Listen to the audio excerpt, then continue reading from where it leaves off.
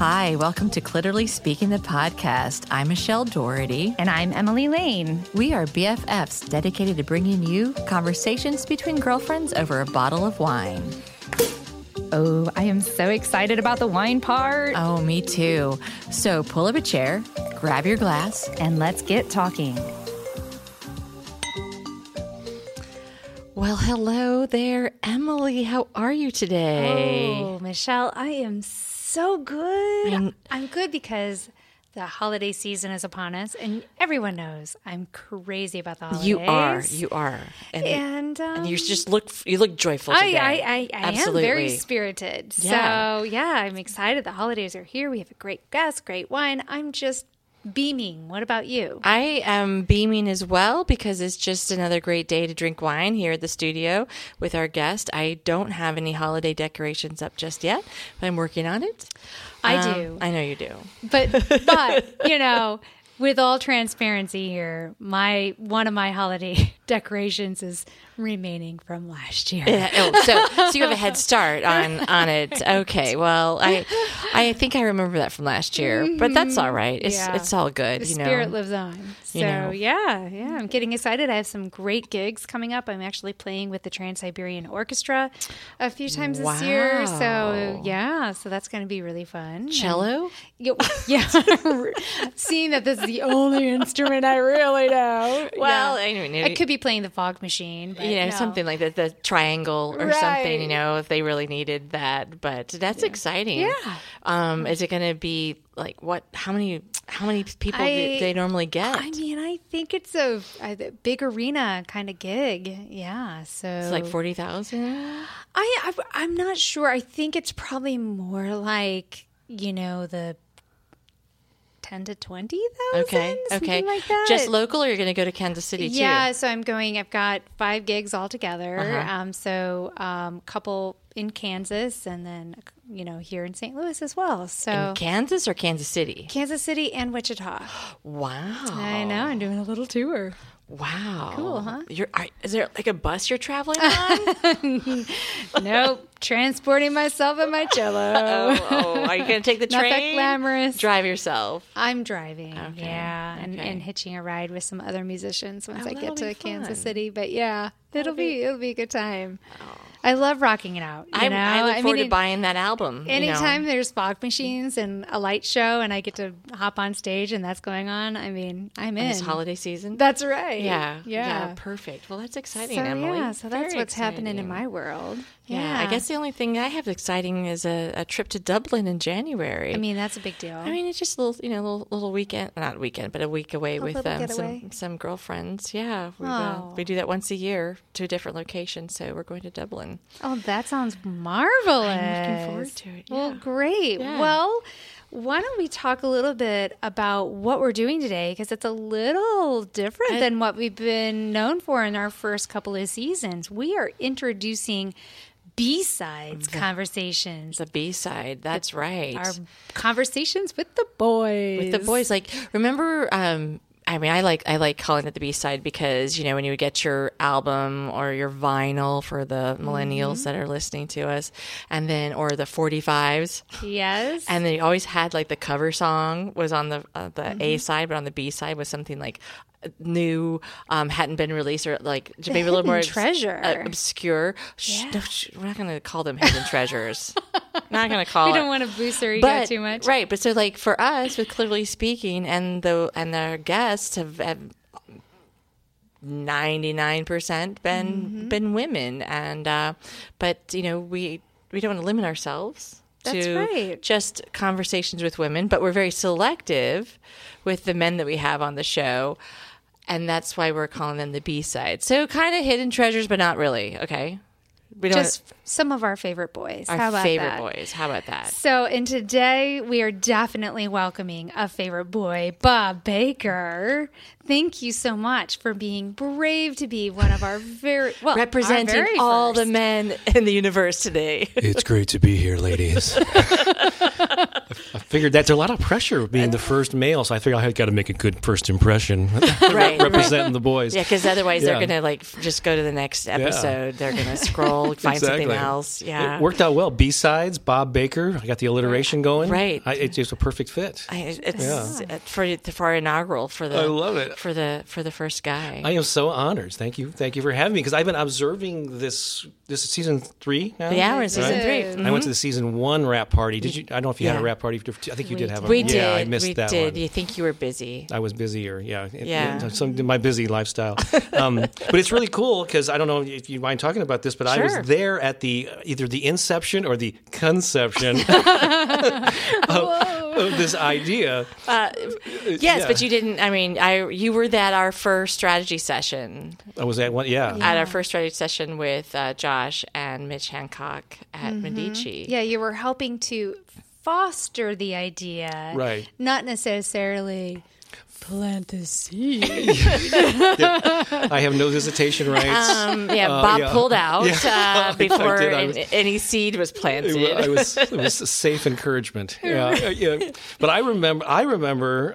So just a real quick history. About a year and a half ago, Emily and I think met at a Medici. They have these Tuesday afternoon meetings. I think that's where we first met. And then it was like an anniversary party at Medici, like in August of last year, where I met you. And you were interested in improv, and soon after that, both of you came to my improv classes.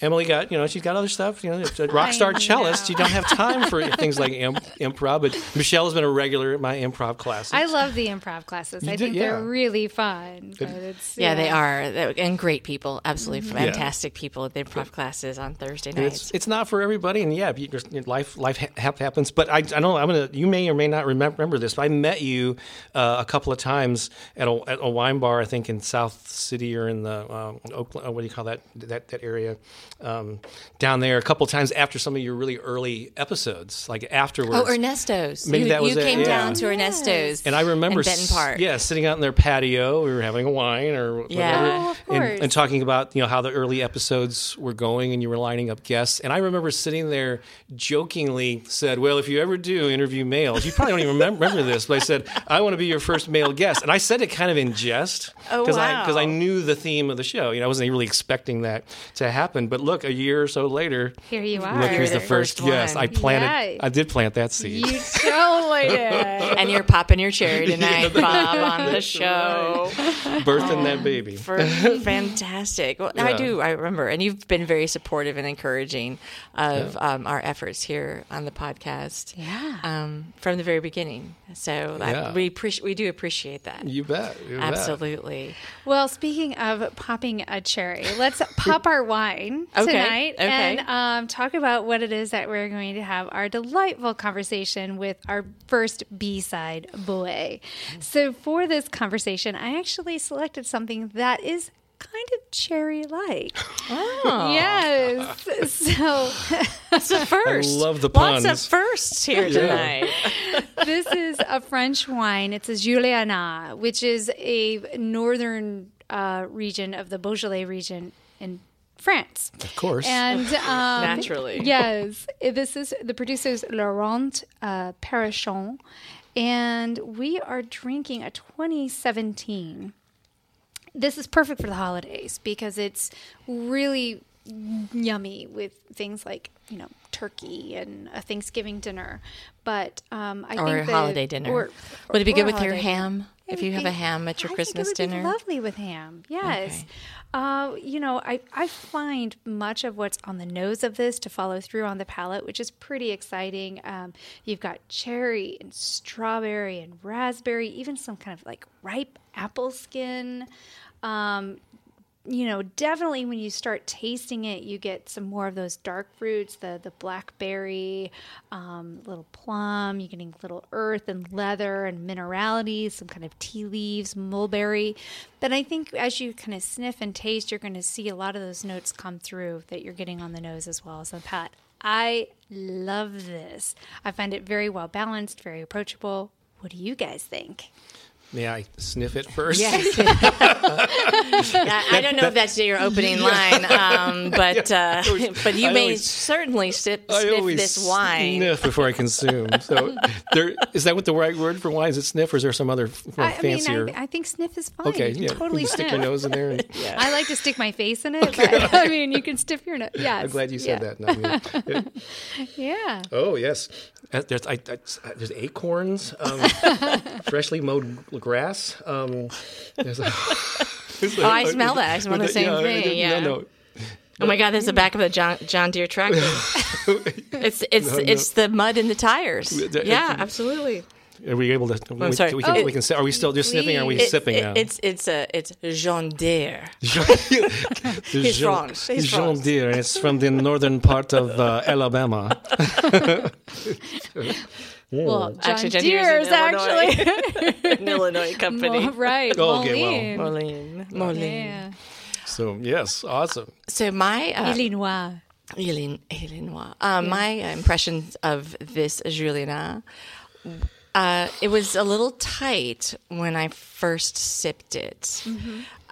But as I have taken subsequent sips and has sat here a little bit, it gets easier and easier and definitely more enjoyable. So I was trying to think of a pair of panties that would be tight when you first put it on and then would get a little looser, a little less tight, and more enjoyable. Okay. So it's going to be more along the lines of I'm going to say all I can think of is, and I'm sorry to bring this up, but like a Francie pants. Oh, and sure. I know that she's closing her business, but it's such a pretty pair of panties, all cotton. They're not tight when you put them on, but they certainly keep their shape. And they, definitely more and more enjoyable as you wear them.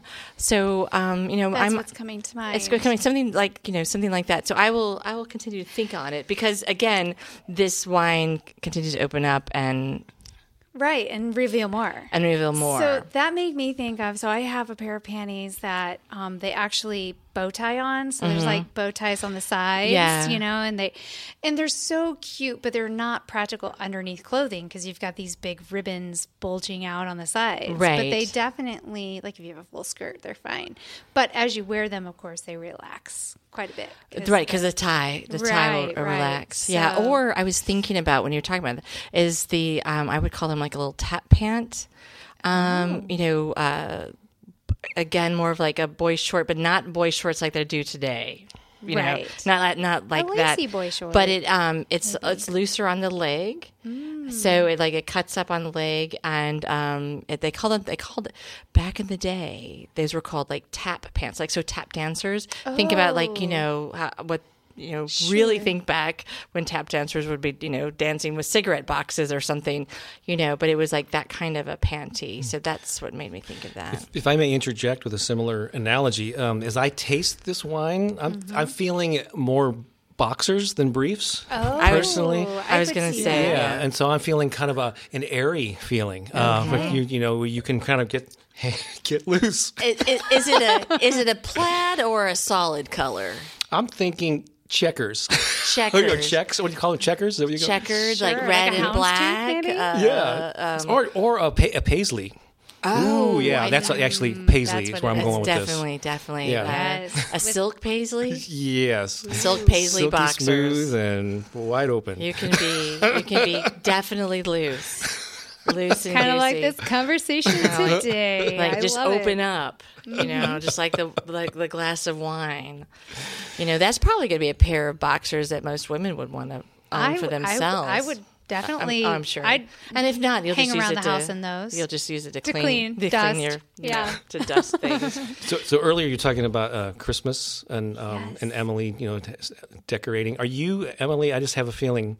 Do you like when you put away? Are you the type of person that puts away their ornaments and Christmas decorations in specific boxes and they're labeled and you know exactly what is in where? Can you find all your stuff? 100%. Okay, yeah, I'm not surprised. Yeah, I have very specific, so anytime I have a beautiful box from, like, if it's a nice box from Shoes or a gift box, like, I keep those, and then I use those boxes for ornament storage or things that I like to pull out and I consider something special. So that way, like, the box reminds me of, oh yeah, that's when I bought those Mew Mews, and then inside it would be some of my very precious favorite ornaments that I've had for 30 years or have family history to them. So yeah, so it's kind of like layers of unpacking that bring me joy.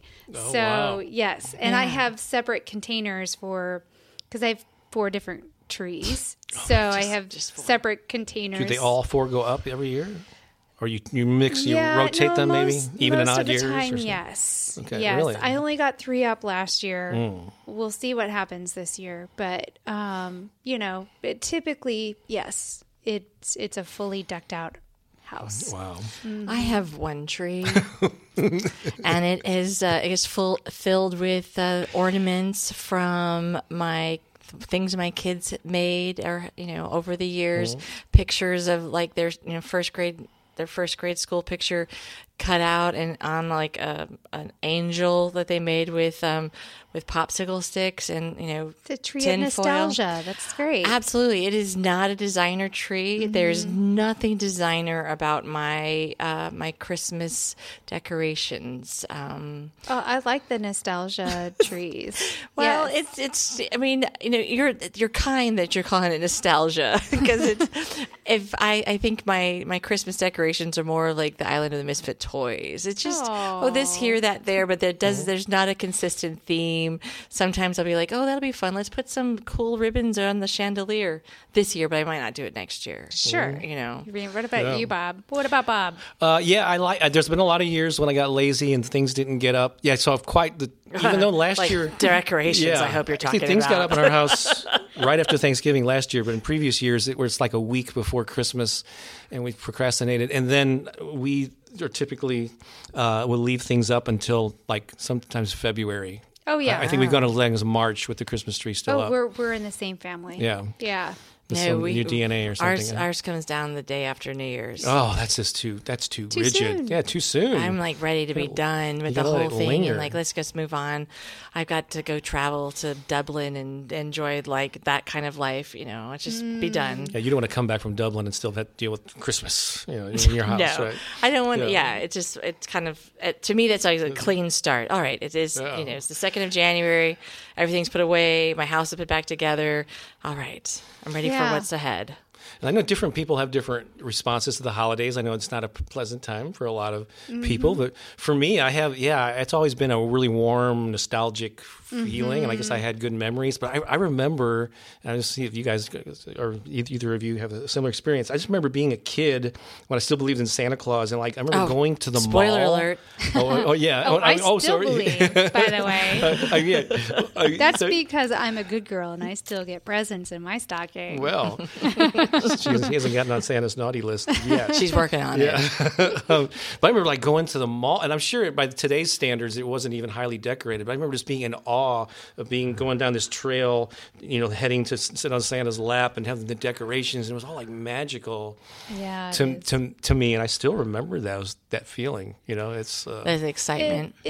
I think magic is it is the perfect word for it. And I think that's what I definitely recall going through some hard years through various stages of my life. And when the holidays rolled around, like really having to work at keeping my joy in like keeping it there, and then I also remember kind of the hangover from a few years later after some of those various traumas happen, and you're associating them with that time and trying to figure out like how do I reclaim this holiday and the spirit of it.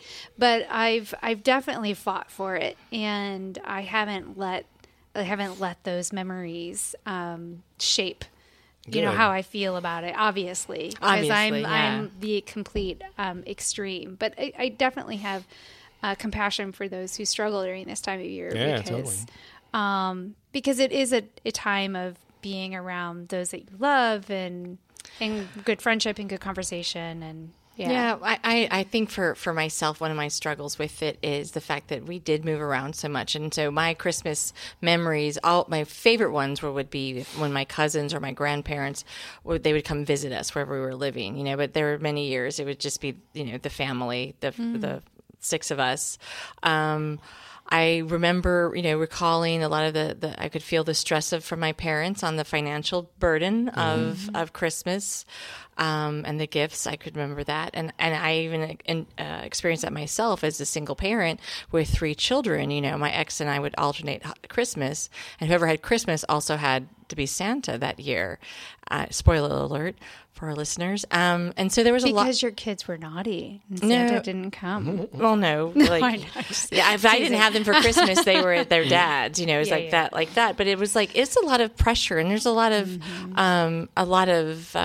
financial pressure because you think you have to give so much, or,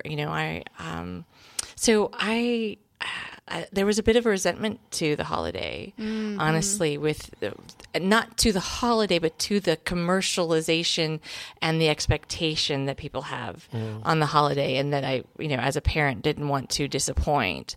I can appreciate that. Absolutely. And then I remember when I was going through chemo that year, I was not interested in putting any Christmas decorations up. I was feeling so bad. And I said to my kids, I'm like, so if you guys want a holiday tree, you got to put it up yourself. And they didn't. So it was but we have our other little traditions, like watching The Vicar of Dibley on, with Don French, and those are our little Christmas traditions. And I really think through the years, the 4 of us, my 3 kids and I, have found ways to make it special, and it doesn't have to be. It's not a commercial thing. It's not commercial. It's not material based. Yeah. So I loved as a child the Laura Ingalls Wilder books. I don't know if you read them. I've got the whole set. Little House on the Prairie. I'm Bob. I probably not. I probably had Hardy Boys or something, right? Yeah, I got to say that. I love them, and I loved hearing their Christmas story on that, and it's they're cozied in. It's cold, and there's the fire and there's snow, and they made the Christmas gifts for one another, and they definitely. I mean, winter came; it was tough times, and that they struggled, and but they still through their dinner celebration together and through making homemade gifts for one another, that they knew, that those gifts came from the heart, and that just they were treasured. And I don't know, to me, that's the thing I think about, is that I don't know, that kind of giving spirit where you're doing something creative and So I was my mom's only child, and she raised me as a single mom. So it was just her and I. She left my dad for good reasons when I was very young, and she was in modest means. She never made a lot of money, and I grew up in a shotgun apartment in a 4-family flat in Richmond Heights. But she always, I guess she knew Christmas, and she wanted to make it special for me. So she didn't have a lot of money to spend on gifts. But it was funny. She had this thing that she did where she would buy inexpensive gifts, but break them into, she would buy, instead of 6 pairs of socks, she would individually wrap each pair so that there would be a volume of gifts, that I could tear open when I was a kid, and that was really special. So I found myself doing that similar thing with my own daughter, and we had traditions, and so sadly, my mom in the spring of next year, it'll be 30 years since my mom passed away. Wow. Half my life. Yeah, she was really young. Wow. Cancer? It was cancer related. Yeah. And she was. I've actually outlived her by several years now. Yeah. She was. And I was just about to turn 30. She was just shy of 52. Oh my God. And so so I have memories of playing the Elvis Presley Christmas album, oh, don't you the love that? Partridge Family Christmas album, in the 70s were like things that were part of my childhood. And then there were tons of ornaments that she gave me over the years. And so it reminded me of that too. I always bring those things out so I feel connected with, and she was very organized. I still have boxes with her handwriting on it where she labeled stuff and who like this gift came from or what year it was. So every holiday season, I know, I feel like she's there. You know, I reconnected with those ornaments. I play the music every morning, Christmas morning, the Partridge Family album's playing, you know. I don't have that one, but I'm going to have to check it out. I love the Elvis one. I love the Carpenters. Christmas. Oh my God, the Carpenters Christmas is. The Alvin the Chipmunks is our favorite. I mean, again, I have 3 kids. My experience of Christmas is from of course. Most recently has been as a parent. Yeah. That makes sense. But I still make the same breakfast that my mother would make for us every Christmas morning, and my daughter when she's. What do you make? It is eggs and sausage and green peppers. No, sorry, and green chili and croissants and cheese, and it's just delightful. And I make that Christmas morning. And my daughter, when she has not been with us on Christmas, she'll call and she's like, "Now, how do I make this?" So she makes the same thing. So maybe we'll have to share that recipe. That recipe? Oh well, we could. Yeah. Maybe, I know I'll do a Julia Childs and actually make it for everybody. We'll do one of those. But yeah, we don't want to, spend the whole conversation on the holiday. Well, I'm actually interested in talking to you, Bob, about, the initial connection here, the improv space. How did you get into that?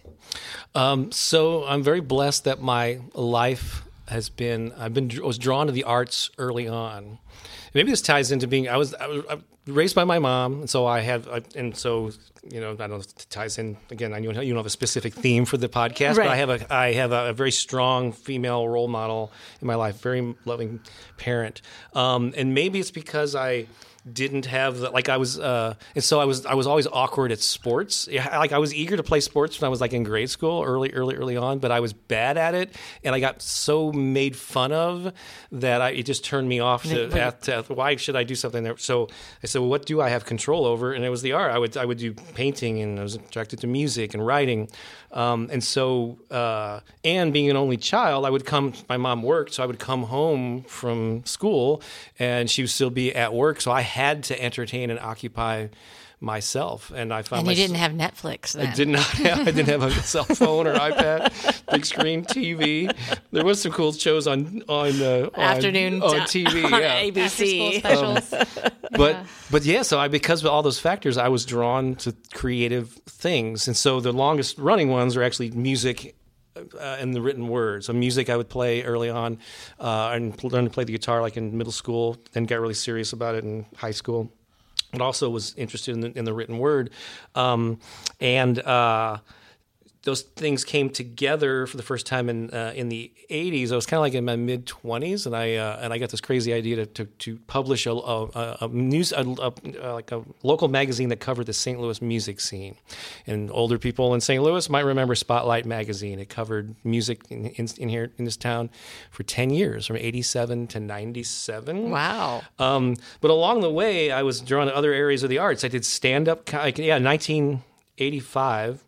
I did a number of things at the same time. I started doing 85, plays. I took some acting classes, started doing theater. I went to my first open mic night at the Funny Bone and did stand-up comedy off and on for many years. But I first did improv in 85, and it's because some theater friends of mine who I was in plays with, we were both fans of Saturday Night Live. Oh, yeah. And we knew that they all had backgrounds in improv. We'd heard of this thing called Second City, and so we would kind of play around with it. And then there was then we ended up forming our own troupe. It was called the Way Off Broadway Players. The Way Off Broadway. And it was kind of a spoof of Saturday Night Live called themselves the Not Ready for Primetime Players. And this club called Off Broadway is still down on Lemp. Yeah, it is. It's still active. Right. I haven't been there in years, but I know it's still going. Still going. But I did a weekly comedy show there in like '85 and '86. Did you really? I did, and it was half stand-up comedy, and then when I got the improv troupe, we performed after the stand-up comics. So that's where I got kind of famous. Cut my no, yeah, I don't know about that. Cut my teeth on improv and stand-up, and I just kind of got hooked. Yeah, it was a bug that I had. And actually that example of that show coming about is kind of like, it's really weird. Like sometimes people have like how your traits, like you always wonder, is it nature, is it nurture, you know? Mm-hmm. And so sometimes you're influenced by role models in your environment, you know, and you want, but I really didn't. Like my mom, great parent, but she was kind of a shy person. I don't remember having any entrepreneurial role models in my life, so I don't know where this came from, but I've always, maybe being an only child and having to make, to fend for yourself. Yeah, you were playing games all at home after school. I didn't rely on somebody else to make things happen. I can create my own. You were living in your imagination. But that comedy night is one example that's repeated in many areas of my life. So I was going to open mic nights, and like a lot of the comics would complain, open micers go, you can get like 4 or 5 minutes, every week, and you can even get on every week. And so it's and you got to spend a lot of time on stage to hone that skill of stand-up. Right. You have to bomb a lot, from what I understand, too, which I think has got to be the hardest thing in stand-up comedy, is that there's so much failure at the onset of it. We're and you're by yourself. You suck on your right. If you are with your improv group and you all suck that night, it's like it's easier to share that disappointment. But if you're just by yourself, and that rejection can be, it's the most challenging thing you'll ever do in front of an audience for the most part. That and dancing for money. Yeah, exactly. Yeah. That era when I did Chippendales. Yeah, we won't talk about that. That's one thing I have not done. Those 35 minutes when you were a Chippendales dancer. Exactly. But so a lot of the comics would complain about, we can't get any stage time, and the Funny Bone should do this, or these venues just complain about it. So looking back on it, I realized I asked myself a better question. It's like, what do I want out of the situation? I need more stage time. Oh yeah, and stand-up is different than like writing or painting. You can hone your craft in alone, in obscurity, and then you bring it out to the public. But you can only get that. You have to be in front of a live audience to do stand-up or to do improv or theater, right? Because you have to get that feedback to know whether the jokes are working or not. So I asked myself, what do I want? I want more stage time. Okay, let's ask a better question. How do I get more stage time? I had just met, a friend of mine was bartending at the time off Broadway, and I'd met the owners. And I went down there and I said, what do you do here on Wednesday nights? She goes, well, we're open, but not many people come in. We usually don't have any bands. So I said, what if I organized a weekly comedy show? I'll MC it. I'll bring in the talent. You charge, it won't cost you anything. Charge $5 at the door. I'll take that money. And then I'll bring some people in. Hopefully they'll buy stuff, And I said, great, let's try it. And we did that for like good year and a half. Oh, so it worked. So it was like when Mickey Rooney and Judy Garland had this idea of like, let's put on a play. My uncle has a barn. In a barn. Let's do it. And let's sing. Yeah. It's kind of like that. So it's like, it was an early lesson in like, I can create my own opportunities. I don't want that to look like waiting for permission from someone else or trying to beg and prove that you're worthy. It's like, so you may notice this independent streak. I do everything kind of independently. Well, I think St. Louis is a great place to be able to create what you want to do. I mean, there are those established areas or establishments or like institutions of comedy or theater, but we have so many great small or tiny theater companies that are doing cutting edge things. They find their own stage, and other people, you can create what you want in St. Louis. Right. I love that about our town. I don't think it's not saturated. Right. Yeah. I don't think it's limited to St. Louis. I really don't. I think it's just a matter of like what you're talking about, Bob, of having the idea and the gumption to say this is what I want and going out there and doing it. Before I was here, I was in a smaller city, and yes, there's more theater companies here than there were in Peoria, Illinois, which I came from. But the thirst is still there. There's still a community there for it. And likewise, if you go into a bigger market than where we are from here, there's going to be even more of it. but there's always a place for you. And I think it's just about having that entrepreneurial spirit to go out there and try it. And also, to piggyback on what you said, not sitting there and just complaining that you're not getting something, changing your perception on it and say, what do I want and how do I get there? Yeah, because most people, when they aspire to do something, they look at the existing entities. So actors look for, where are their auditions for the theater companies? Freelance writers go, I'm going to pitch this idea to the Post or the Riverfront Times. You can apply that to any field, and that's cool. And most people take that route, but for some reason it never did. I just didn't like the idea of waiting and getting rejection letters and all this. And not everyone is cut out to do this. And I don't really think of myself as being special, or I wasn't a particularly extrovert. I was very kind of shy kid and all this stuff. But I just felt compelled. So where did that innate thing come from? I don't know, but I've always said, well, heck, how can I make this happen? With maybe it's the only child independent thing, Do you think you're an extrovert now? I am. So I think I'm an amnivert. Yeah. So I think. Ambi, like ambidextrous. Is it ambivert? I don't know. It's an ambivert, right? This is a new word. Ambivert, so it's a combination. Yeah. So in certain situations, I have this crazy nice balance of, I don't know if it's right and left brain or whatever, but I do enjoy being in front of an audience, performing music, getting a response from the audience.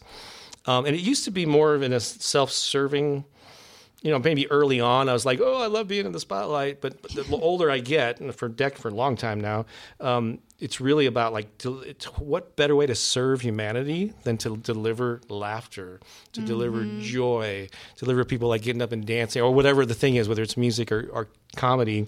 And so it's like I'm serving people. I enjoy it.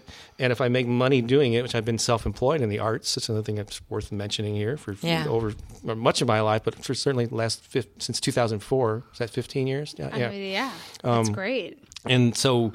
So you went through an economic downturn, and yet we're still able to keep yourself employed in the arts, which is phenomenal. Yeah, it's been a roller coaster ride, and you have to kind of shift, and maybe we can talk about YouTube and how that's come up about. But yeah, I always how can I make this happen on my own terms, find my own venue, and how can I monetize it and not buy into the starving artist, struggling artist stigma.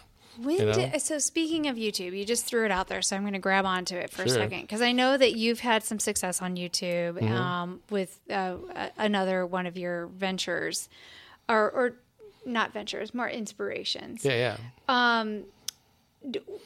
Did the rise in YouTube come about during that time when things were shifting economically and people were trying to find a different way to get their voice out?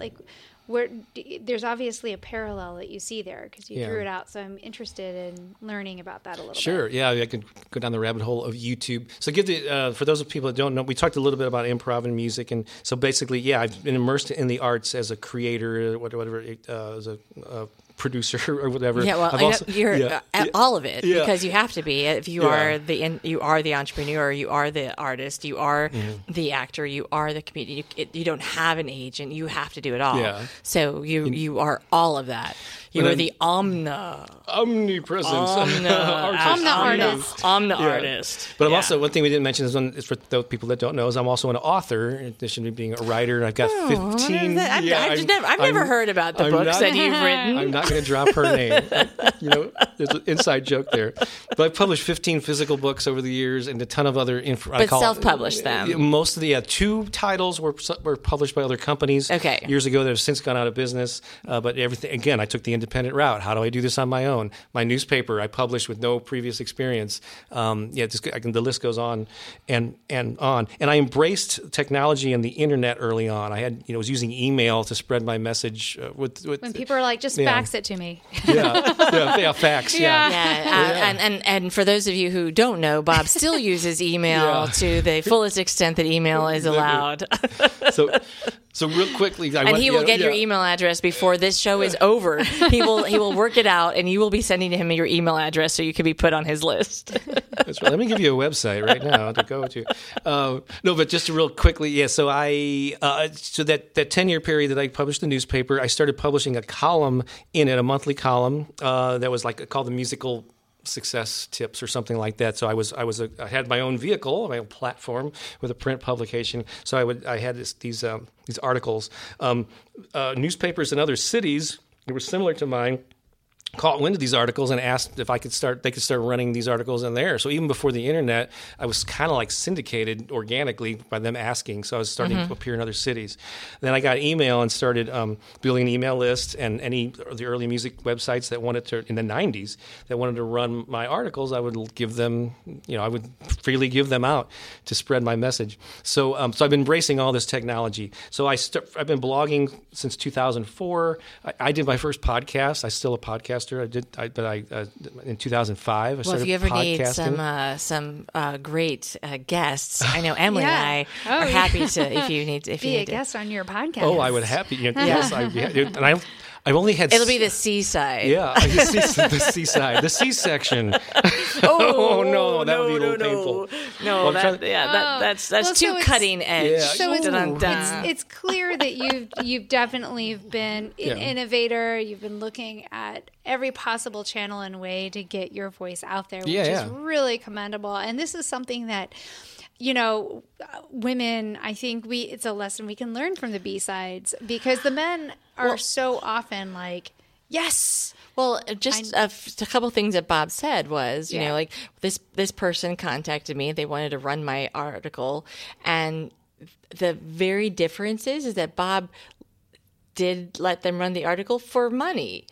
Well, they ran it for free. No, but I got exposure, and then it built and I think I had But you found a way to monetize that, which is something that women were so often like, we give things away. Yeah, it's all right. You just go, it's fine. You take that. Yeah. It's good and we have to. We do. We do. But so that is something I think men are better at recognizing their value and see when the moment comes along to, yes, we're going to do this, but then how do I level this up for myself? Mm-hmm.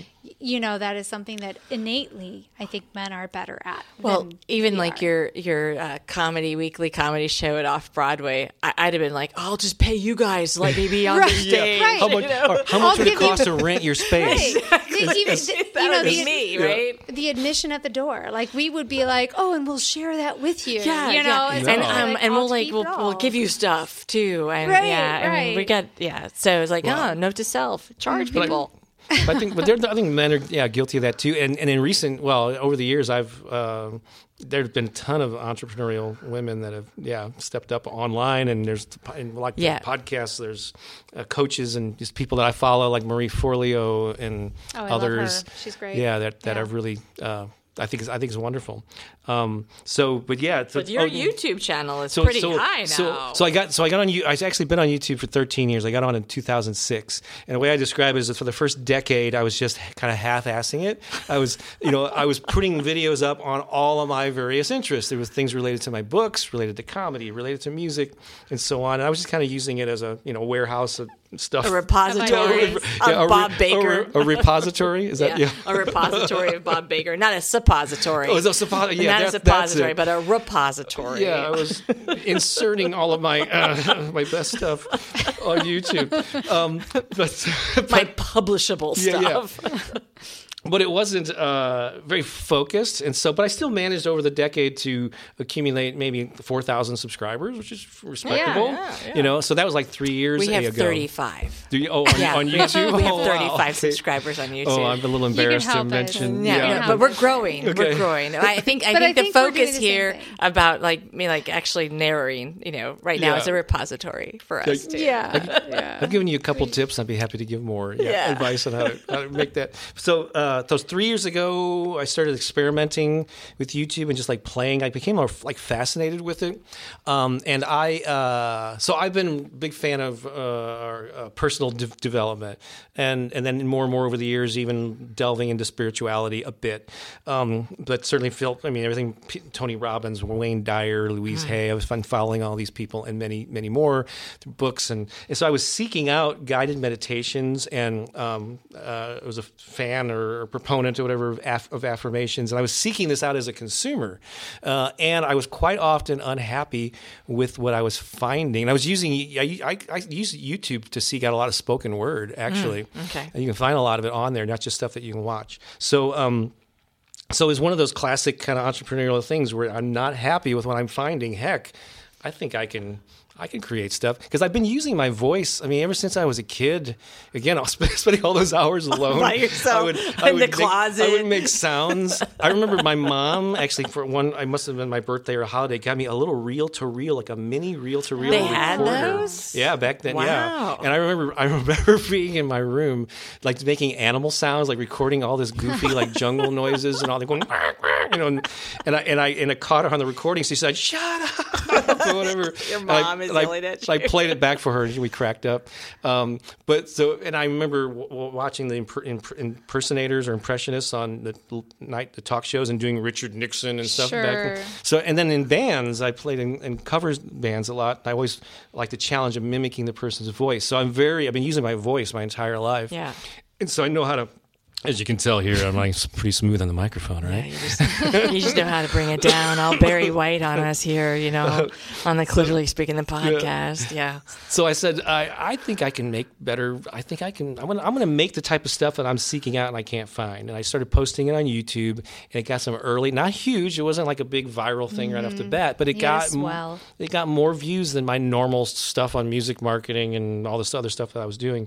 And I said, and I got fat. I became obsessed really with YouTube and started researching and learning best practices. And how many followers do you have now? So now, so it was 4,000 like 3 years ago. I'm actually about to hit 99,000, and within the next week or so, I'm going to hit a coveted milestone of 100,000 subscribers. Well, congratulations to that. And do they comment on your things too? Tons. I mean, every day. It's kind of mind-boggling. Do you manage the responses to it, or I have my channels because there's a lot of spammers out there, people that they're trying to get, and so I actually have to approve comments. So multiple times a day, I'm logging in and approving. But it's it's such a cool thing, and I'm reaching like this whole new, very engaged fan base around the world that is just that consumes because this stuff lends itself to repeated listenings. Mm-hmm. Like every day I get a comment like, "I listen to you every morning, Bob," or like, I think that's what's amazing about this digital age is how accessible people are. I was in a work meeting the other day, and I was consulting with a client, and we were talking about him trying to contact other CEOs in his space, and it's kind of like, have you thought about just looking them up on social media and sending a message? LinkedIn message. And it was so the aha was like, and then I tossed it out like, that's how we met. Like, I looked you up on LinkedIn and we met through that way. And the same thing, like, we have a future guest for the podcast that, great following on Instagram, and I found her, and she's this amazing woman, and I was like, oh my God, I want to meet her. And I just sent a message, and sure enough, she messaged back. And so that's what's amazing to me about this digital age is that we're out, we can be. It's not just for the dating app, It's not. You can swipe right and swipe left on other things too. You know, everyone has access to the tools, but not everyone uses them in the same way. So you kind of have to be smart about how you use them. It. Yeah. And I worked, my butt. I wasn't like a chance thing. I worked my butt. I saw some early indications that this stuff was gaining an audience and gaining views, and then I just doubled down on it, experimented. I had to find my niche, which is in morning affirmations. Were the things that I'm most known for morning affirmations, because other people channels that blow up and they do guided meditations, they do sleep affirmations, and all this stuff. But morning affirmations is my hot spot. So you A/B split tested. then found your niche. There you go. Yeah. And topics like abundance, success, confidence, gratitude, those are kind of hot topics. Sure. With me, everybody's looking to make more money, so abundance and money-related things are always popular. Here's an interesting thing. Maybe you can shed some light on this, although I think I kind of know. When you go into your analytics or your dashboard as a creator on YouTube, they give you tons of information. It's amazing. So close to 70% of my viewers are female. That doesn't surprise me. Yeah. And so I'm a big hit with the ladies. Well, so, right. And I wonder, I mean, if we could look at, you were searching out affirmations and you created them, but I don't know in your circle of, guy friends, how many, I would say, let's say in your history of guy friends, because your current circle is probably more similar, spiritual, whatever, and similarly aligned that way. But like, how many can you recall that it was all about, bettering and improvement and Well, can I tack on to this for a second here? Because I think this ties into an earlier point we were talking about, Michelle, where guys inherently know they're worth something and know that, hey, you're going to charge $5 at the door, I get all of it. Whereas women, we're not necessarily, we don't understand that. That's not right away. That's not the first. But I think that ties into mind. the right. I think that ties into this need for affirmations. Is that the affirmations help us women understand that we deserve it. We are something that's special, and that good things should come to us. Yeah. It doesn't surprise me that your audience is a little. It's a little female side. I mean, I guess we kind of a little stereotypical maybe to say this, but maybe guys are traditionally known as, I'm going to make things happen. I'm going to be strategic about it, and it's more about the goal setting and the planning and the taking action. Where sitting quietly, or actually a lot of my stuff is not actually the mellow stuff that you can listen while you drive and jog and walk, and they're a little bit more upbeat than the typical Zen lotus position thing. But still, maybe men maybe sort of think that that's a little too touchy-feely for them. Sure. And they need something more, tough. Yeah, where women are more. Well, there you go. Maybe you need to do. You're gonna kill it today. Yeah. You're gonna be amazing. You're gonna need to be in your football pads out on the field. That's not my style. Right. Right. You're gonna reach that goal. So it reminds me, a friend of mine who's an artist said something really interesting to me. Maybe I can get your take on this, but she said somehow it came up where she referenced me and said, Bob Selman seems like he's in touch with his feminine side or something like that. But you're kind of got a good masculine feminine mix. You're kind of she said in a metrosexual kind of way. Kind of way. Do you see that, or what does that mean? I would not call you a metrosexual. Yeah. But then, and the idea of, to me, a metrosexual, it looks and acts completely different than you do. I think you are enlightened. Mm-hmm. I think you are sensitive. I think you are open. Mm-hmm. I think you are compassionate and concerned for the humanity, for your world. So I don't think we need a new adjective. It needs to just be the Bob Baker, right? Right. Definitely. Definitely. We definitely have. It's so great. Our sound engineer saw that we had empty glasses and was like queuing up the music. He's like, I can see they're empty. It's time to go to break, which we are going to do so we can refresh our glasses, and we will come right back.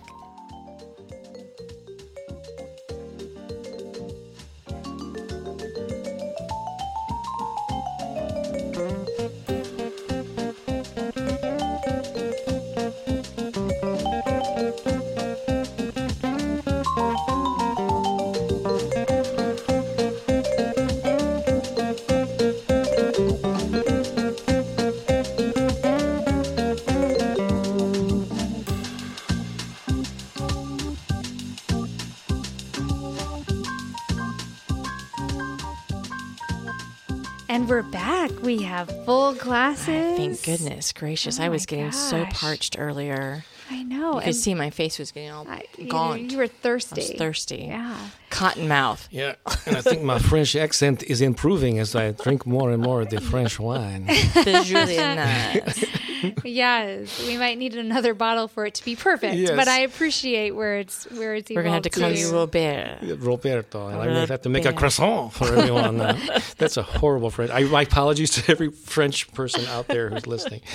So what I found fascinating, Bob, is when we were on break, you were like, I see those stereotypes that we were talking about. Oh, the women stereotypes about us giving everything away differently, and I'm curious about that. So I know the typical thing is, men are hard charging and they know their value and they stand up for what they want, and women are more demure or whatever, are kind of, well, I'll come in and I'll pay you.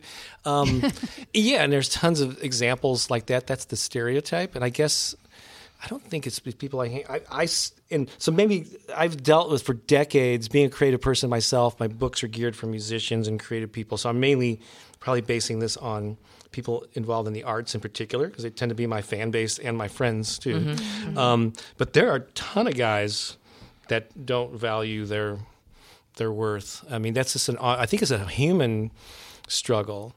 And so it's interesting. So it isn't just limited to females. No, so what you're saying. Totally not, yeah. And I've seen a lot of hard-charging women, too, and gruff kind of, come on, boys, let's get... I'm thinking I'm smoking a cigarette. Who are really... And it's interesting that regardless of the gender... I think we all go through life with some... There's some little voice inside that's like, you're not worthy, and so we respond to that voice in different ways. And some people will use it and play small, like, oh, I'm just like, who am I to think I'm a writer? Or who am I to think I'm an artist? And so they never really pursue their dreams or are very vocal. Or are they looking for permission from somebody else to pursue their dreams? Yeah, they want to be deemed worthy, as opposed to that coming from. And we all struggle with it, and it's your life's work is to root that out. What was I going to say about that? But sometimes people will overcompensate. Like some people who are like arrogant and like walk into the room like they're are actually it's like almost like an overcompensation for the lack of worth. Oh, totally. Right? Yeah. We call that Napoleon complex. Oh, is it? Oh, okay, yeah. Napoleon or peacocking, or It's like, he's compensating for something, overcompensating for something, because the arrogance is, the arrogance is over the top. Yeah, you can usually it's offensive detect arrogance. It. Yeah, but I've seen that on both sides of the the gender aisle, and then I know now there's various definitions of gender. And it's not just gender aisle; it's also class aisle. Like there's that kind of these issues go across all areas of economics. And has that kind of remained consistent throughout your experience with people? I mean, you've been in the business for a while. Yeah. Or is it more recent that you're seeing these things? Maybe especially in the online world more recently, because there are a number of hard-charging women, like I said, role models for female entrepreneurs, like Marie Forleo. I'm trying to think of others. There's a ton of them. Their names that escape me. Ton of women that are experts in social media and entrepreneurship that are just kicking ass, and they're, at least when they're on camera, they're confident and they're encouraging you to go for your dreams and all this stuff. And then on the other end of the spectrum, you've got the men who are like sitting in a lotus position and going, "Welcome to my ashram." He'll namaste and all that. Maybe I hang around with some of those people. So I see the full range, and I don't know if I'm gender blind to that, but I think there's plenty to go around the spectrum. Oh, that's great. Yeah, I like that. That's the observation that you're seeing, that there's things are, I don't know, homogenized isn't the right word, but things are, the lines are, it's not so black and white. Yeah. Maybe it is getting more, even keeled, I guess. And maybe years ago or decades ago, that was the, Well, probably because years ago and decades ago, it wasn't allowed to be anything but the stereotypical perception of a man and a woman. If a man had given any sort of indication of a more artistic, creative side, he would have been a feminine side. He would have been, labeled called a dandy or, right. a perpetual bachelor kind of thing, and also in the women, right? How could you had to fit a certain idea to be accepted into society. So I think I applaud the fact that our society has moved into a more accepting. It can be much more confusing because you're like, all right, I don't want to offend because I need to make sure I use the right terminology here, but I think it allows for more creativity to come through. Yeah. Because there's more progress. There's less suppression, less oppression. It's just the oppression. Letting people be authentic and true to themselves. Right. Which is, it's only going to be good fodder for, who they're supposed to be and develop the talents that just are think within. about the great products, the great art, the great songs, the great podcasts, like this one. Yeah. They're going to come because the people, our fellow humans, are getting to be who they are. Yeah, absolutely. That's a big part of my mission, and actually, really, anyone you're doing it through your podcast, really, anyone who's like, really expressing themselves. It's almost like we're all in the service of encouraging others to do the same thing. We're just doing it through our unique lens or in our own unique ways. But it's a big part of my mission is my life. I live my life as an example of what's possible. And I like to think, hopefully I inspire others to know, if Bob can do it. With if Bob can do it. Minimal skills. I mean, anybody can do it. Oh my God, Michelle, we've got a good thing. Oh my God. As soon as we get to 36 subscribers on YouTube, we're giving Bob a run for his money. Look out. But I knew Bob always was a little worried when we were behind him. Oh, there's Emily and Michelle.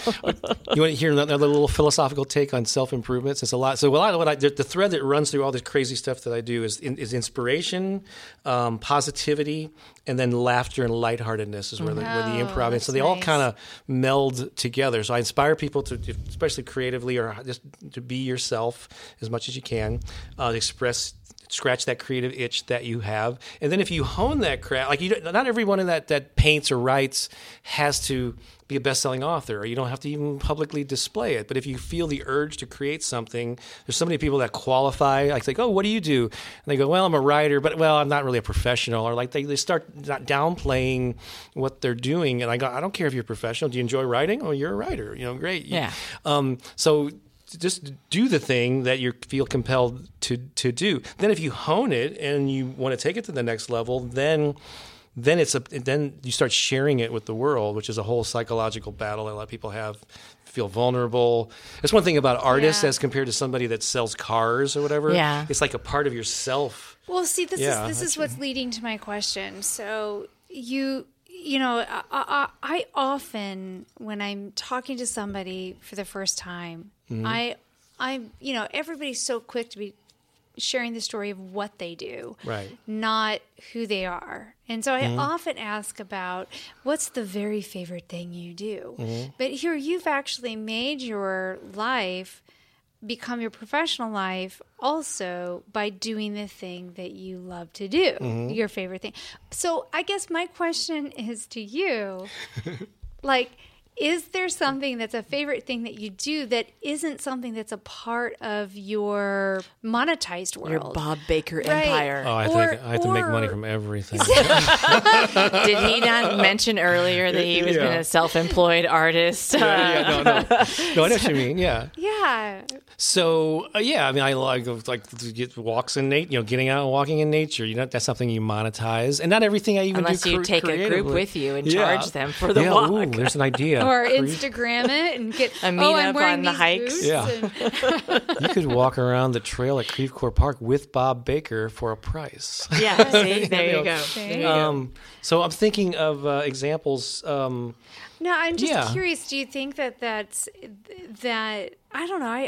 Is this a thing where, if you are a person who's lucky enough to actually make your life the thing you love, are there still things that you love that you're not that you reserve for yourself. You reserve for your own. So, if you ask me what are some of my favorite memories or fondest memories, it's usually hanging out with friends and like laughing together spontaneously, like as opposed to a show where you could go in and we're trying to, but just sitting around a table and like an unexpected gathering of people. Like recently, I went to this conference. You mentioned it actually during the break. It's called CD Baby Music. DIY musician conference. It was in Austin, and I often run into people that I've known since I've been involved in this area with my books for decades. And one of the first days there, I just kept running into people, and I had this. I started inviting people. Hey, we're going to be going to lunch, and I ended up with these people from my different areas of my life. And some of them had done some really cool things in music, but they had never met each other. And so there was this unexpected, we went to a restaurant that was quiet, we could hear each other. And I felt like I was holding forth in court or whatever. And I go, I'm going to go around the room, I'm going to tell each of you about each of these people. And they were like really cool stories. And that I was able to. You were connecting folks. Yeah. And it was just, powerful. we were laughing, and it was just comfortable and natural. And so that, I'm not going to be, I don't make any money from that. Well, this time, but you're thinking of a way. Yeah. No, if I would have recorded that conversation, I could have sold the download. No, I'm just kidding. Too many times but sometimes when you're just doing things authentically for other folks, it does pay back. You do get the return in other ways. Mm-hmm. Not everything has to be dollar for dollar. Yeah, and everybody who pursues creativity has to make money from it. That's why I always because you got to feed that creative spirit, and that doesn't always come from money.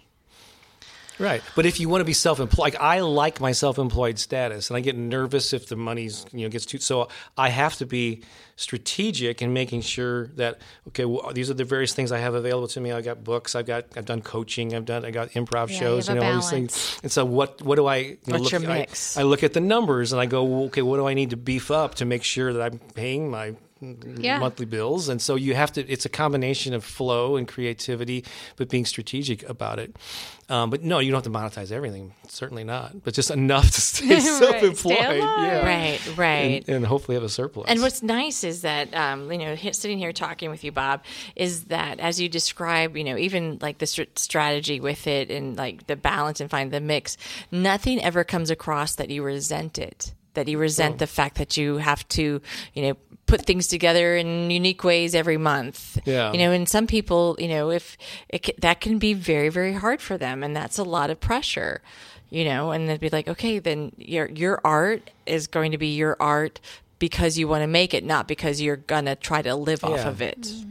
And I know you've heard like experts go, you want to have a job where you get out of bed, you can't wait to get out of bed, And I have moments of exhilaration like that, but I got to admit, my day-to-day existence is not, oh my God, I can't wait to make this next YouTube video. But when I stop for a second and think about, I could be sitting in rush hour traffic, I could be sitting in a cubicle, and I generally enjoy creating these things, like the YouTube videos or whatever it is, or doing improv classes and shows. The comparison is like, so you don't have to be like exhilarated every moment, but you just have to enjoy it and feel like you develop some area of some level of expertise with it. Yeah. Well, I think what's cool is that you have a good mix. You have the solitary activities of making your YouTube videos, posting them up there, but you also have the improv. You are getting human contact in a variety of ways, as opposed to somebody that might feel like I want to be a writer, but I don't know if I can be that solitary, right? So you have to find a way to balance that you still have human connection. Because it's important, because human connection feeds the creative juices too. Totally, yeah, and community is, it's all part of like well-being and mental health and all that. And so, I if I was just I know there are people who are just writers. Like I'm crazy that I have I have my hands on so many creative things. But there's some people that just focus, and it probably makes sense, that they just focus on being a writer or being a painter. And if I had to spend that many hours alone just working, I would go a little crazy. I'd climb on the wall. So I need that mix, that balance. Too much of one. If I was always on stage, it would be overwhelming. Right. Or we always at parties or whatever. Right.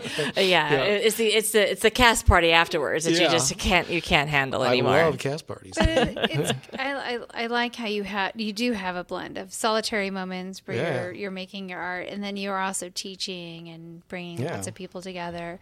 So I know, Michelle, when you talk about improv and the playing aspect and getting around other people to get to play. Bob, you get to be the master of the playground, and tell sometimes. Sometimes there's a Michelle mutiny. takes over. Sometimes, sometimes as players, we're like, well, let's lock him up and tie him to the tree and let's do what we want to do. What are some of the favorite games that you like to play on the playground of improv? So I will invite Michelle to chime in. So there's a couple of what we call mirroring games. One's called Hitchhiker, one's called Waiting Room. That I think are some of your favorites. Those are great fun. Yeah. And so this is basically where and mirroring is it's one of the more advanced actually kind of aspects of improv where you're making up the scene and characters, in the moment, and quite often you're given a suggestion like, you're in the kitchen or whatever, and that's all you've got to go with, and you're up there with your partner, blank, canvas in front of you, theatrically speaking. And so sometimes if one of you initiates a type of character, a nice choice is to mirror that, and you become the same type of character. So we have exercises that we do in class where one is called Waiting Room. Right? Yeah. Where do you like to play the receptionist? I like to be Emily's played Waiting Room. Oh yeah. I like to play the receptionist. I also we've had some great times where I was just another one of the characters, but the connection between all the players at that one was so fantastic that it is, it has gone down into like Bob Baker, history of improv. We've had some hilarious nights. We really have. But in those, whether it's Hitchhiker's one where there's two people in a car, and then there's a hitchhiker that enters, so there's three people in the scene. Waiting Room, it builds up to like 5 people, and it goes back down to 1. But basically, each new character that comes in establishes they're encouraged to come in as a strong character choice. Right. Everyone else in the room has to mirror them and become the same type of character. So if a Valley Girl comes in, everyone immediately turns into a Valley Girl and starts acting and and behaving that way until the next character come in, and that could be like a wrestler or it's a physical choice. We had a person in our class, a much younger person, very enthusiastic, much younger, and he came in and he threw his body on the floor in the waiting room. He's like so exuberant, and he just tossed his body on the floor. And as the other person in the waiting room, I should toss my body on the floor as well. But it was like, I thought to myself, okay, how can I mirror him without causing serious harm to myself? Right. And it was a lot of fun. We just we amped it up physically and bending over the chair and leaning back and kicking our legs off to the side. But I did not throw my body on the floor. Yeah, you do have standards after all. I need to get up off the floor, and the class is only 2 hours long. So one of my classes at the community college, somebody came in as like a bodybuilder type. And so everyone, and they're all seated in chairs in the waiting room game. So everybody started doing their own version of calisthenics or whatever. And one person was doing like chair pull-ups or whatever. And somebody started flexing and, or lifting. It was just hilarious. But so when you when you watch it from the audience and they all just immediately, as soon as they recognize what the character is, and they just start mimicking that, it's just hilarious to watch. Yeah. I have to say, though, that one of the best things about being in an improv community here in St. Louis, and I assume it would be this way in other areas across the world, is that you are with like-minded folks. You like to all play pretend. And we were at July 4th, and we were going to go watch the Bob and a bunch of us, and we were going to go watch the fireworks over at Ann's. Oh, right. And we were waiting outside, and Ann had given me a flag or something, and I immediately put it up in the air like a tour guide.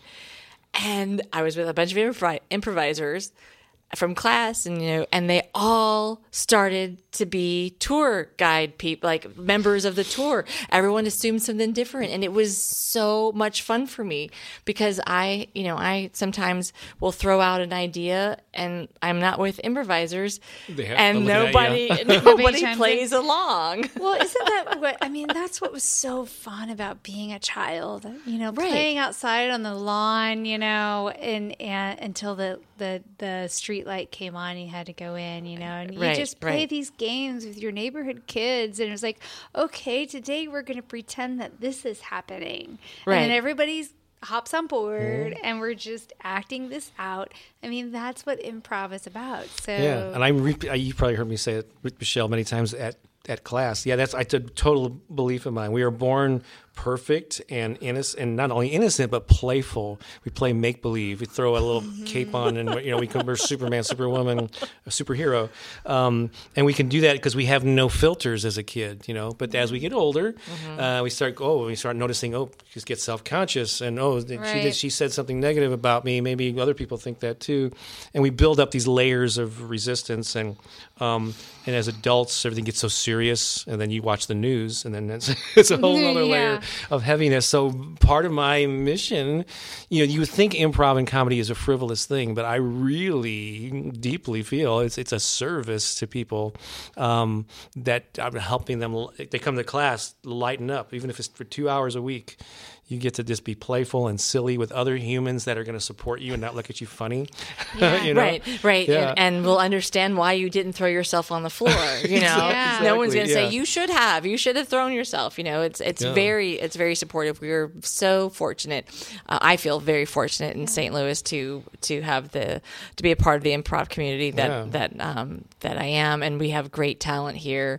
And it's just wonderful. It is. It shed that armor of judgment. Yeah. Right. That we somehow accept as years go on. So I love that you can let that go and just get to play pretend, have fun. So here's to having fun. Yeah, thanks and playing pretend for being on the B side, the first on the B side, Bob Baker. Yes. Do we get to clink our glasses and be picked up? Oh yes, that's clink, how clink, clink. We do it. Yes. Thank you for having me. I'm so thrilled. Yeah, absolutely. I'm honored. Some big shoes for other men. You can let all the other men out there know that you survived. And we did not chew you up and spit you out. I was your first. It was your first threesome. Right here on Clearly Speaking. Absolutely. It was your first FMF, right?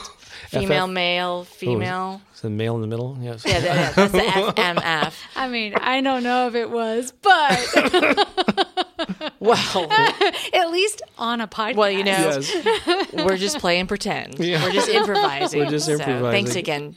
Yeah, it was my pleasure. Thank you. I'm honored to know you, and I'm really thrilled for your success, and I know it's just going to get better and better. Thank you. Thank you for your early inspiration and support, and so glad you could be here today. Yeah. Yay. Yeah. Cheers. Good. Cheers.